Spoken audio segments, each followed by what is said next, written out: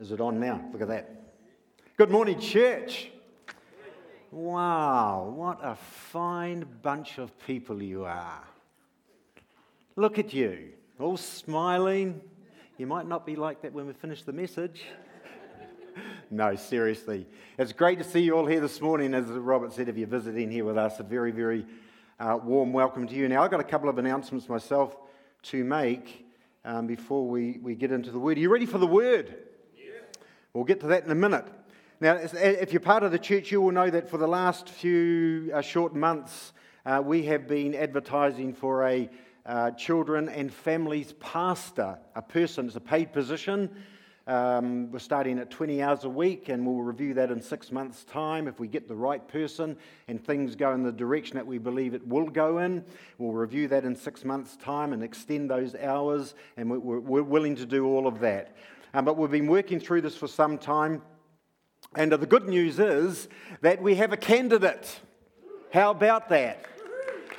And we've accepted that person, and we believe it's absolutely the right person for the role. One of the neat things about church life is you can recruit from within sometimes, and other times you kind of have to go out there because the resources are not there. In this case, the resources come from within. So Tara Morris, could you please stand up?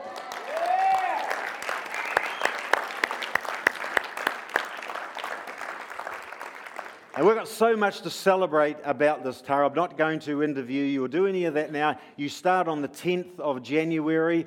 And by the way, it's a pastoral position, so it's Pastor Tara Morris from the 10th of January. So fantastic. It is just, we've been, Leanna was leading the charge on this, and Caleb and myself, we were part of the team, and we've had such a wonderful time with this young lady, talking through all of the our expectations, and then she had her own expectations, and there's a whole lot of things that had to happen between her secular work and making that part-time, and God just opened up all these doors, and it was like all the ducks just got lined up in a row. Isn't that right, Tara? Absolutely. So we're really looking forward to that, and I'm looking forward to working with you, Tara, next year. Just a quick note also to the preaching team. We've got a meeting. You've got a meeting with me around about 12:30. It's going to be in the Redwood Lounge around about 12:15, 12:30, something like that. So if you've got your Bibles, please turn with me, please, to 1 Samuel chapter 6. Now last week, if you're visiting here with us, we began a 3-part series, and the message was, or the title of the message was, from chapter 4 of 1 Samuel, Can We Lose the Manifest Presence of God? The manifest presence. Not his positional presence or the intellectual knowledge. We know that God is here, don't we? Because He's everywhere. We know that. But we're talking about His manifest presence. There are times when God will come in such a tangible way that there is no denying that something is going on. Would you agree? That happens. And it doesn't necessarily happen all the time. And it doesn't mean to say that God has disappeared on us. But stuff can happen in life. You would all know this by degrees, I'm sure. Things happen for us. And sometimes, and how many of you can identify with this, God seems like He's miles away. Yeah? Well, that's happened for me. And it'll probably happen again. But it doesn't mean to say that God has moved. Perhaps there's some stuff in me that needs to be sorted out, and that can kind of create that distance, and we heard about that last week. Can we lose the manifest presence of God? And what was the resounding answer to that, church? Yes, we can. And I made the point that we can lose God not in the sense that God disappears and He can't be found. He is still there, but the connection can be severed.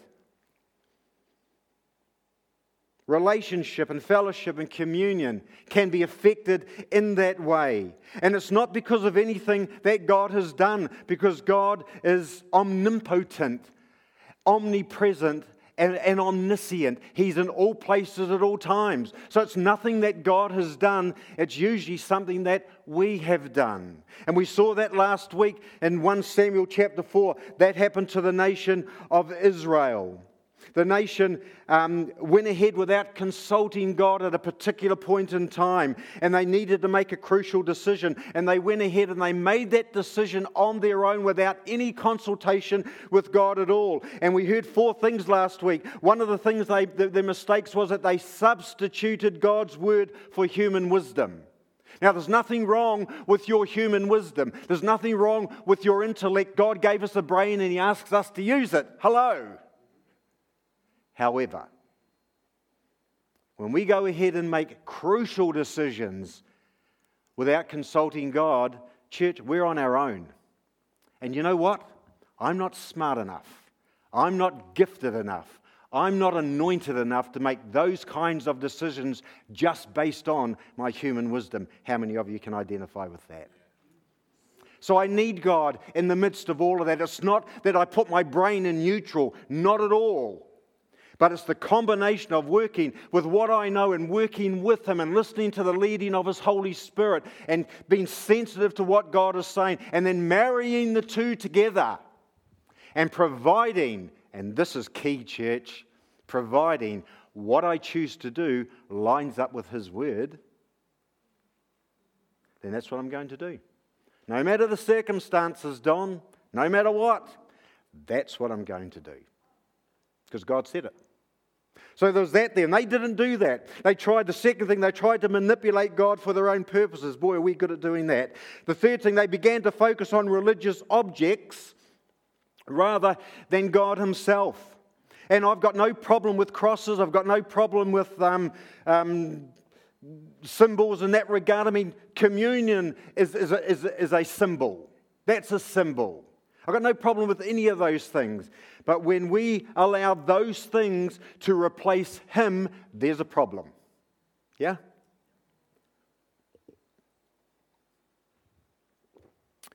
And then the fourth thing, the fourth mistake they made. Incredibly, they then expected God's blessing without repentance. Not going to work. And the collective result of those decisions was that the Ark of the Covenant, which I said last week and explained from Scripture and hopefully proved that to you from Scripture, the Ark of the Covenant in those days represented God's manifest presence amongst the nation of Israel. And if you don't believe me, go online and listen to last week's message. Well, as a result of all of that, the Ark of the Covenant was lost to the enemy, the Philistines, who took it away into one of their cities, into their camp. And that sorry saga essentially amounted to them losing God. I shared last week then that if we follow their example, the same thing can happen to us too. So fast forward now to chapter 6 of 1 Samuel. The Philistines realized that the ark must be returned back to Israel. And for the sake of time, I'm not going to read chapter 6 because we'll be here till Jesus returns. We're not going to do that. I'll give you an overview of what unfolded. So here's the overview. And this is just backdrop to what I want to speak into this morning. And the title of this message is, what should we do when God shows up? So stay with me on this. The Philistines have had the ark in their possession now for 7 months. Chapter 5 tells us that during that time they suffered all sorts of catastrophes. The first thing is they put the ark in their temple next to their god Dagon. And so they stuck the ark there, and here's Dagon sitting up there on his pedestal. They came back in the morning, and Dagon is flat on his face, prostrate before the Ark of the Covenant. No one had touched him. That's what had happened. So they thought, oh, well, popped him back up again. It might have been just an earthquake or something. So they pop him back up on his pedestal. The next morning they come in, and Dagon, their god, is now face down before the ark again. This time his hands and his head and his hands had broken off. So that wasn't working for them. And he's prostrate before the ark. So they sent the ark to another city, this time to Gath. But many of the Philistines, when the ark arrived there, many of their people in the next few days broke out in tumours and sores and boils. They thought, well, that's not working. So they sent them off to another city, got rid of him quickly. So the ark is now in Ekron. When the ark gets to Ekron, so not only was the god Dagon flat on his face, not only have people had broken out in boils in the previous city, these people start dying for no reason whatsoever. They're lying all over the place, dead. Well, third time around the mountain, that convinced the Philistines that the ark was the source of all of their calamity. So what to do next? Well, they decided that they would get rid of the ark. They would send it back to where it came from, but how best to do it. So let's just recap last Sunday. Recapping, that's all we're doing at the moment. Do you remember when the nation of Israel went into battle against the Philistines, having not consulted God first? How many soldiers died in that first battle? 4,000 of them.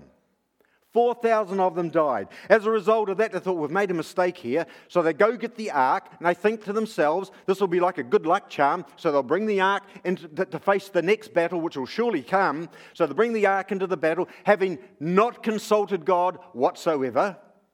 Nothing. Haven't gone through Samuel and Eli the priest. Hadn't gone through any of those, which is what they should have done. Remember, this is Old Testament. Those two, the prophet and the priest, were the connection between the people and God. It's not like today, because he lives in us, doesn't he? Hello? So we're talking Old Testament now. So they hadn't consulted there at all. So they go into battle again. Second battle. How many of their soldiers die this time? 30,000. Now, there are 34,000 of their sons and their husbands and their young men and their soldiers, their key soldiers, lying in the sand dead. Do you think maybe God's got their attention now? You think maybe?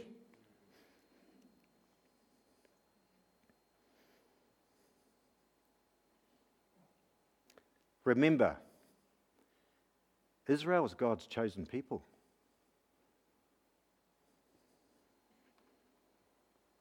This is the same God who parted the Red Sea. And they walked through on dry ground. The enemy was chasing them, was going to take them out.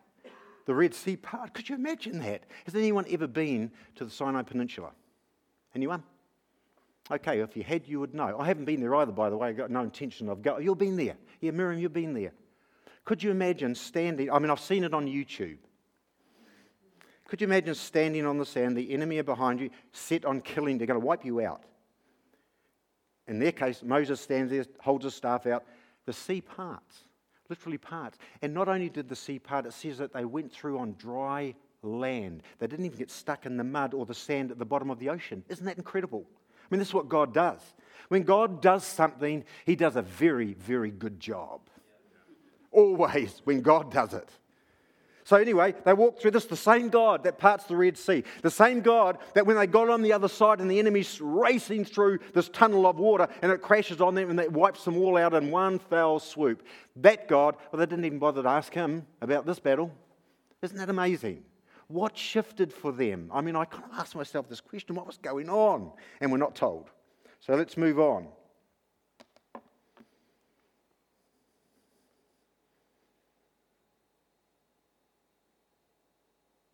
What I do know is that when they should have consulted God, they didn't. In spite of having seen him work miraculously parting the Red Sea, and that was just one miracle. Here's the point here. This is the nation that God chose. These are His chosen people. These are believers, these are Christians from that perspective. Contrast that with the Philistines, who don't even believe in Israel's God. Watch this. Not only do they, the Philistines, ask the right question, what should we do with the ark? But they also had the good judgment to consult their religious leaders. Never mind whether we agree with their religion or not, that's irrelevant. At least they had the good judgment to consult with their leaders, their religious leaders. And their religious leaders gave them some sound advice. Take the ark back to Israel. Give it back to them. Now let's just take a moment to ponder this.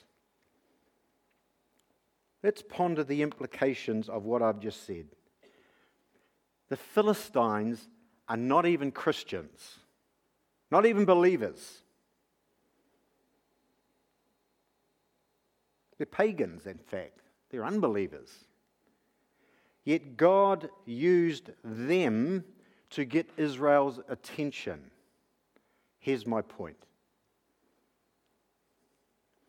Are you aware that God will sometimes use an unbeliever to speak into your life?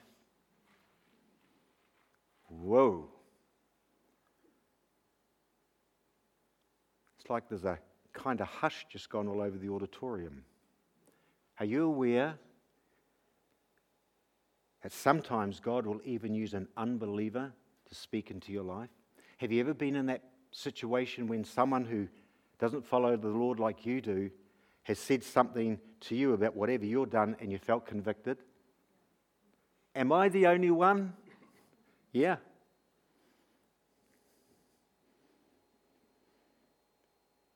You know, church, if God can use a donkey to get Balaam's attention, He can certainly use an unbeliever to get yours. So we need to be aware. This is just an aside to the story, by the way. I just thought that was important to speak that out. Sometimes God will use an unbeliever to get our attention.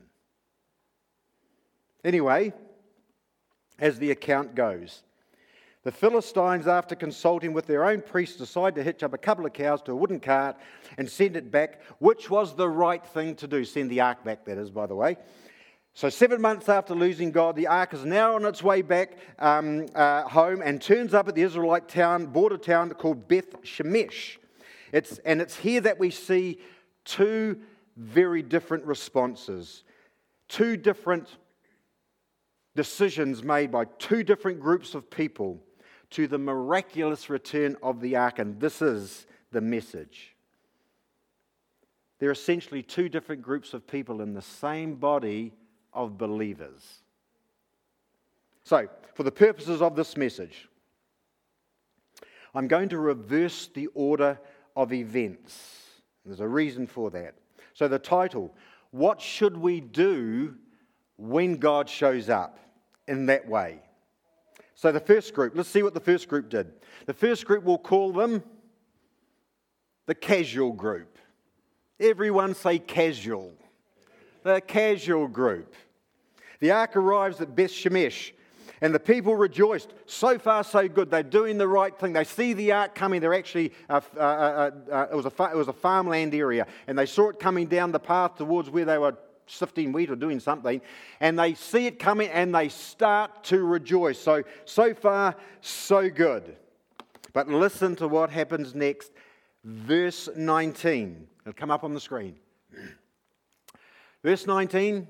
But God struck down some of the inhabitants of Beth Shemesh, putting 70 of them to death because they looked into the ark of the Lord. Now, if you go back to Numbers 4, God had given clear instructions to the nation. This is before this happened. Clear instructions that they were never to touch the ark. That's why they had the priest carry it with a pole between these rings on the side of it, and the poles rested on the shoulders of the priest. They never physically touched the ark. But the other thing that there was a prohibition, they were never to look into the ark. Now, all of that prohibition was given before all of this happened. So the point is, they would have known that. The whole nation would have known not to look in the ark. But even so, they still did it. Madness, isn't it? Oh, let's see what happened. Here's my question. Why would they?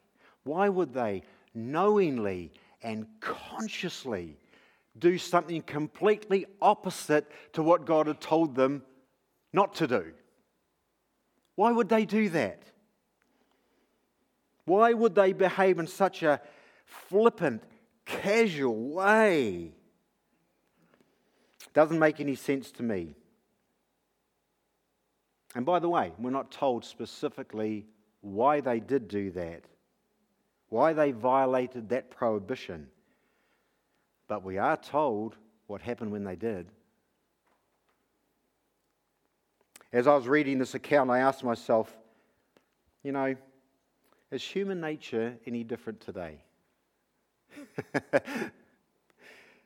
For example, why would someone knowingly and willingly experiment with drugs, knowing full well the potential consequences, knowing that decision could well lead to addiction, a drug dependency, and mental and emotional, relational and economic chaos? Why would someone actually choose to do that, knowing all of that beforehand? Here's another one. Why do some people still drink and then drive?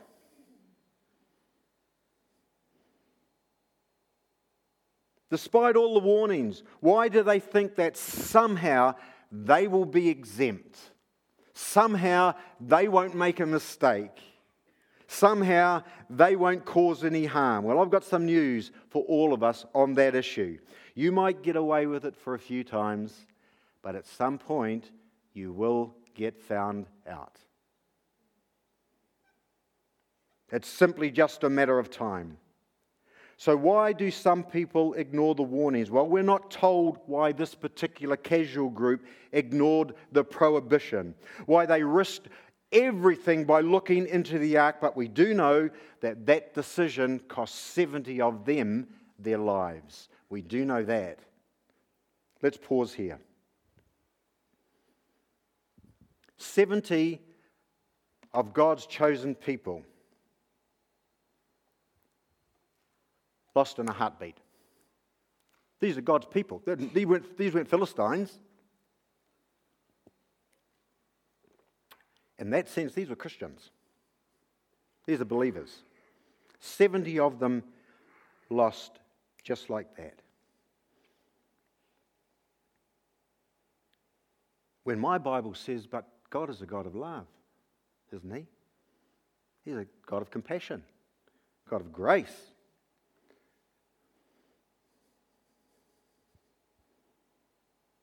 In fact, His grace is greater than His law. Isn't that the God we serve, church? Hello?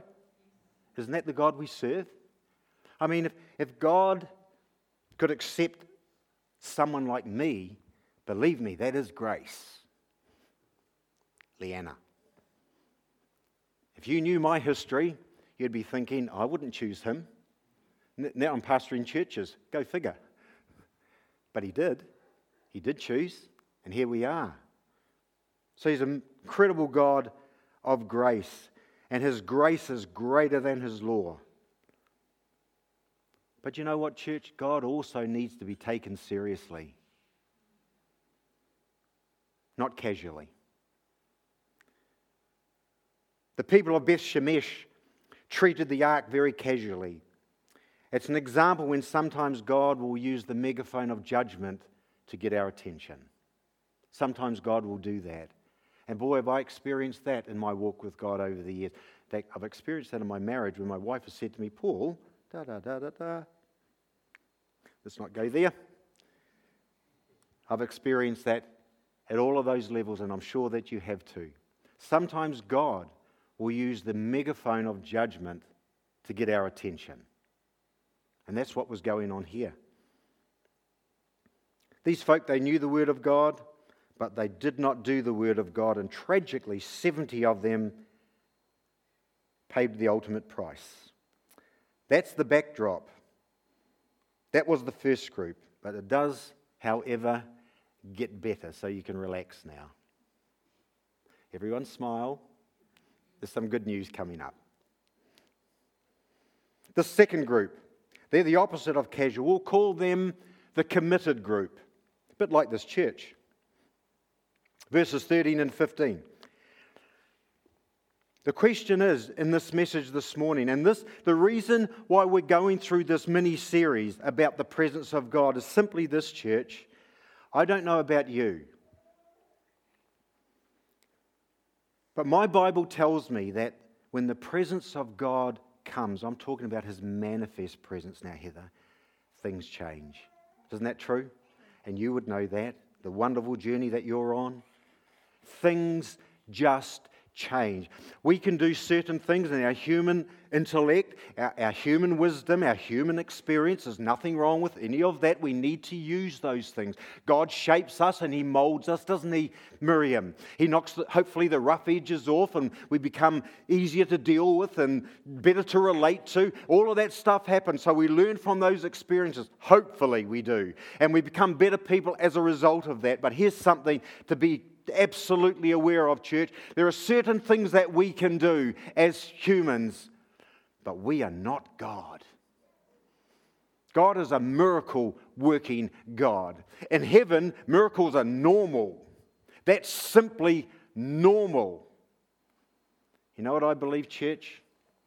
I believe that we need to call heaven down to earth. So that becomes normal for us. And history has shown over the years, history has shown us that there are times when God will move sovereignly, and usually it's in a geographical location. Pensacola, for example, it's happening in Wales right now. I can't pronounce the name of the place, Feldobrennen or something like that. Yeah, that's right. It's happened around the world through the ages where God has come in particular ways, where revival has broken out because the presence of God, it's not just in their head, it's manifest amongst them. And God started doing stuff. Miracles, what we would call miracles in heaven, they just call it normal.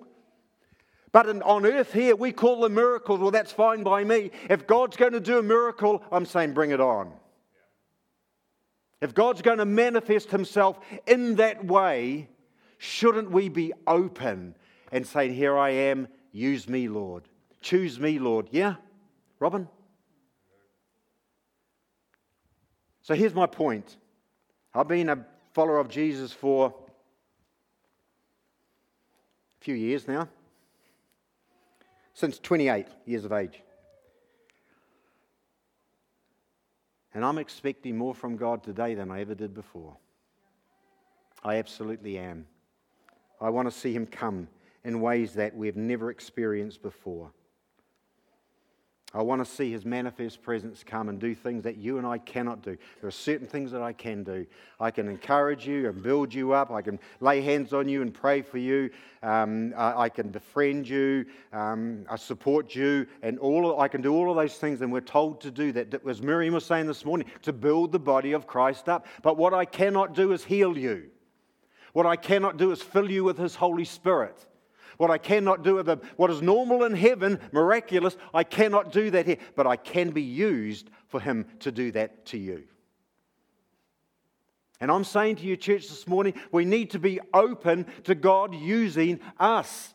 Let's not treat God in a casual way and just come to church on a Sunday and we enjoy the wonderful worship that we have this morning and the team doing their things. Where's Trenton, wherever he is, and encouraging us to do this. Steve and all the whole team doing their stuff. We come and that's a level of involvement. But man, oh man, I'm thinking to myself, there's got to be more to it than that.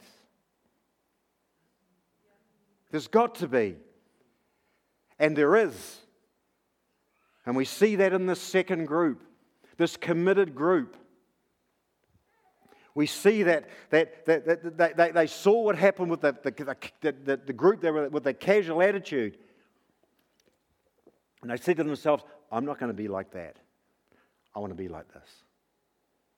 And they were absolutely sold out. The ark returned. The people rejoiced to see it. You know, they did the right thing, this group. You know what they did? Immediately, they rejoiced. They made a sacrifice. In those days, a blood sacrifice was part of the culture. We don't do that today because Jesus is the final sacrifice, the one and only. He's the substitute sacrifice. But in their day, you've got to put it into its context. In their day, that was the right thing to do. So the cart comes down the hill towards them. There was an oxen or two oxen pulling this, one I think pulling this thing. The wooden cart was brand new. So this cracks me up. The heathen Philistines even provided them a sacrifice. And they provided the wood to burn on the altar. They didn't even know what they were doing it. Isn't that incredible? This is what God does. This is just the way God works. So now they've got the ark back. They've got a bull to sacrifice, and they've got the cart which they can burn to make the sacrifice. So they're doing all of that kind of stuff. They do the right thing. You know what that all comes down to? They had a worship service. They began to worship. That's what they were doing. They were so grateful. They were so thankful that the ark, what for them was this connection with God, it was so important to them, had been brought back. And they began to celebrate. They rejoiced. Essentially, they worshipped.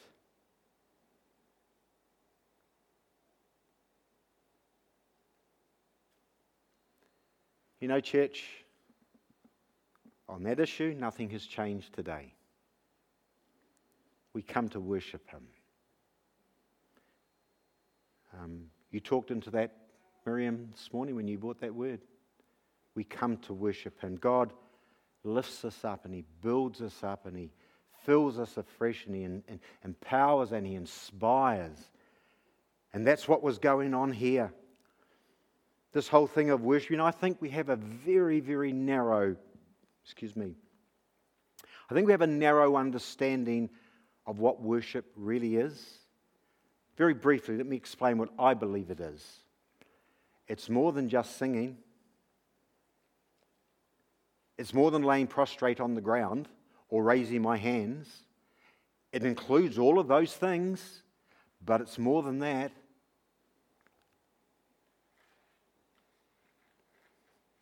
It's to revere Him. Worship is about honouring God, actually paying homage to Him.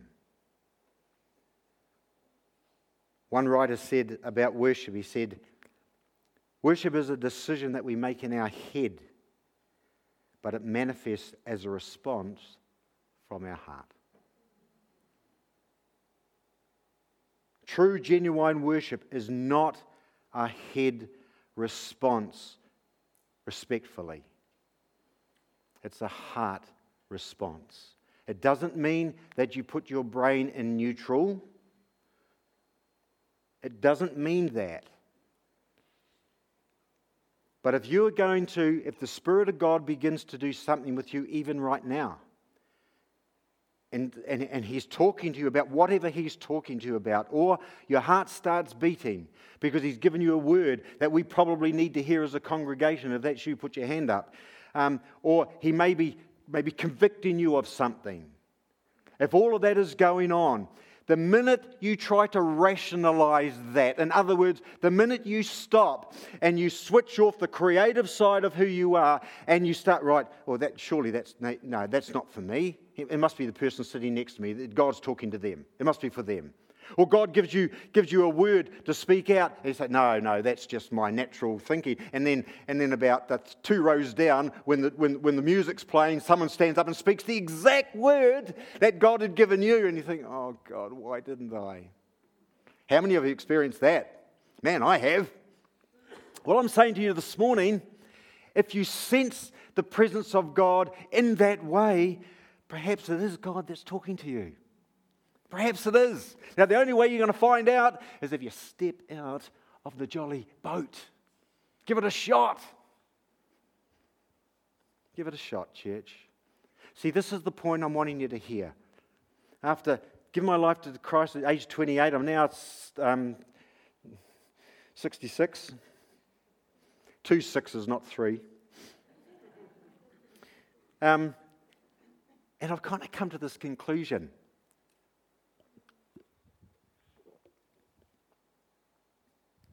Today, I choose to trust God more than I did yesterday. I just choose to do it. Brenda, I just choose to do it. And if I fall flat on my face, I know that you love me. I know that you'll pick me up, pat me on the back, and say, carry on. Isn't that right, Leanna? And I'll do that for you. But just imagine if that was a word of knowledge for someone's healing and that person gets healed. Just imagine. Just imagine if it was an encouragement to somebody and it was the answer they were looking for their dilemma. And it just, all the ducks just lined up in a row because you stepped out and gave that word. And their life changed and their future changed just because you stepped out. That's what I'm talking about. Let's not be a church that only sits in the seat and receives. Let's be a church that both receives and gives out. Let's be that kind of church. And it's the body of Christ. You've heard me say this from day one. I do not believe for 1 second that God is going to move through any particular person. He will do it through the body of Christ. Because Ephesians tells me it's the body of Christ edifying itself in love as every part does its part. That's the body of Christ. And that's a really good thing because it stops people like you and I becoming arrogant, thinking that we've got it all together when we haven't. Yeah, church? Is this landing? Is this landing, church? I hope so. Let's not be the casual group. Let's be like the committed group. Worship in the first instance is not an intellectual issue. Worship is a heart issue. It always is. When we come to worship, however you express that, it's an opportunity then to align our heart with God's heart. You know, if we need to thank Him, worship is a great way to do so. If you need to thank Him. If you need to unburden your soul, worship is a great time to do that. If you need to confess some sin, worship is a great time to express your remorse for that. If you just want to honor Him, worship is the way to express that. It's about honoring, revering, and putting Him in that central place. However you do that, it's not, we have song, music is a good thing. Music kind of opens up a channel for us to really express in song and in word. There's something about music that does that. Psalms talks about here that the Spirit of God is enthroned in the praises of His people. So that kind of implies to me worship.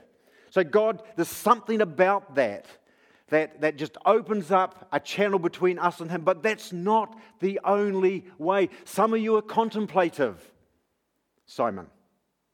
Contemplative. And there are other things that,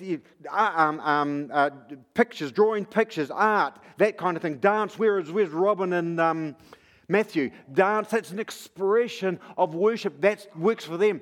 Believe me, you don't want me dancing up here, worshipping God. You don't want that. I've got 2 left feet, but my wife's a great dancer. And how she married me, I'll never know. Anyway, well, she probably fell in love, so there you go. And that's a miracle. However you do it, there's something about worship that connects us with Him, and the Spirit begins to flow. Now, song is one way. We do that because it opens up a great opportunity for most of us, but it's not the only way. Worship means a number of things. It's about being real. It's about being honest. It's about being open. Open with ourselves and with God. It's about being authentic and sincere. Nothing gets God's attention quite like worship. Leanna, can you bring the team up, please? One final point I want to make about these two groups.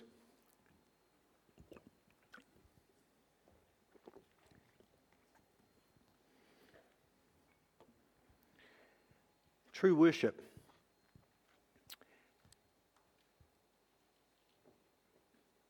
will always produce a change in the heart of the worshipper. It always does. Causes us to love Him more, to love His word, and to obey what it is He's asking us. Worship does that. In fact, John 14:15 says, if you love, it's up there. If you love me, if you love Him, you'll keep His commandments. So here's the question.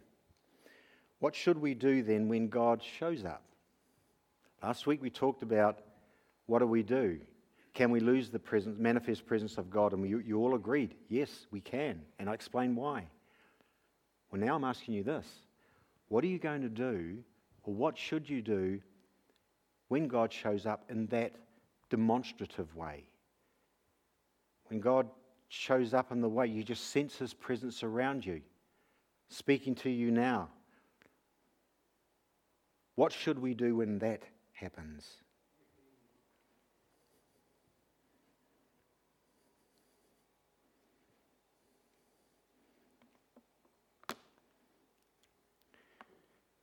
One word. Respond. We should respond. And I don't know how this works for you, and I really don't much care. That's between you and Him. But I know how it works for me. When I come into that zone and I'm just open hands, open heart, open mind, it's kind of like I don't see you, respectfully. It's kind of like I lose time. You come into a space where, some of you can relate to this, I'm sure. You come into a space where it's just you and Him. And when that happens, that's where I feel Him the most. That's where I experience the change and the response and the answers to the things that are important to me. That's where all of that happens. That's where that transaction takes place. That's me. That's not you. Some of you can relate to that, I'm sure. However it works for you, if you don't respond, if you don't run with what's going on inside here, here's what will happen for you. Nothing will change. Nothing will change. And that's your choice. God's not going to hold a gun to your head and say, you must do this, you must do this. It's freedom of choice, it's free will. The one thing God will never, ever do is override our free will. He will never do that because He wants your heart, not your head. Please stand. What are we going to sing? Sorry? Whatever you think's right will be right. So speaking about music, Leanna's going to lead us in a song. Now, if you've been here over the last few months, you'll know that we create space for people to come down and be prayed for. We expect God to meet you right where you're at, whatever that happens to be. Whatever emotional state you happen to be in, physical, mental, whatever. We expect God to come and do what only God can do. But you don't necessarily have to come down the front, Zoli, for that to happen. But get someone around you to pray for you. Do that. Please do that. Get someone to come and ask God, through them, to speak into your life. Just open yourself up to what only God can do. So that can happen right where you are, or you can come down the front. It's convenient to come down the front because we've got a number of people here that experience with praying, and we will do that for you. However you do it, I really don't mind. I just say to you this morning, respond. Just respond. This I can guarantee you. When you do, you will leave here differently than when you came in. That is for sure.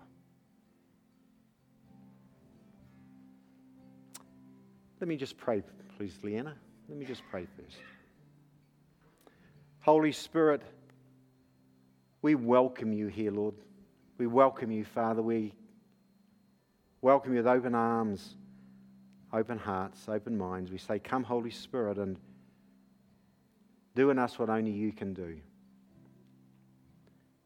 We ask you, Lord, speak, Lord, where you need to speak, where open our ears where we need to hear. Soften the hearts that are hardened. Come by your Spirit, God, and do what you promised in your word, Lord, because we acknowledge that we need you. Above all things, we need you. Amen. So just respond in any way that you want, and after that, be sensitive to what the Spirit of God is doing. If you need to leave the auditorium, that's fine. Robert, is anything you got? Yeah. If you need to leave the auditorium, just be sensitive to what God is doing, and we'll see you out in the cafe afterwards. Thanks, Leanna.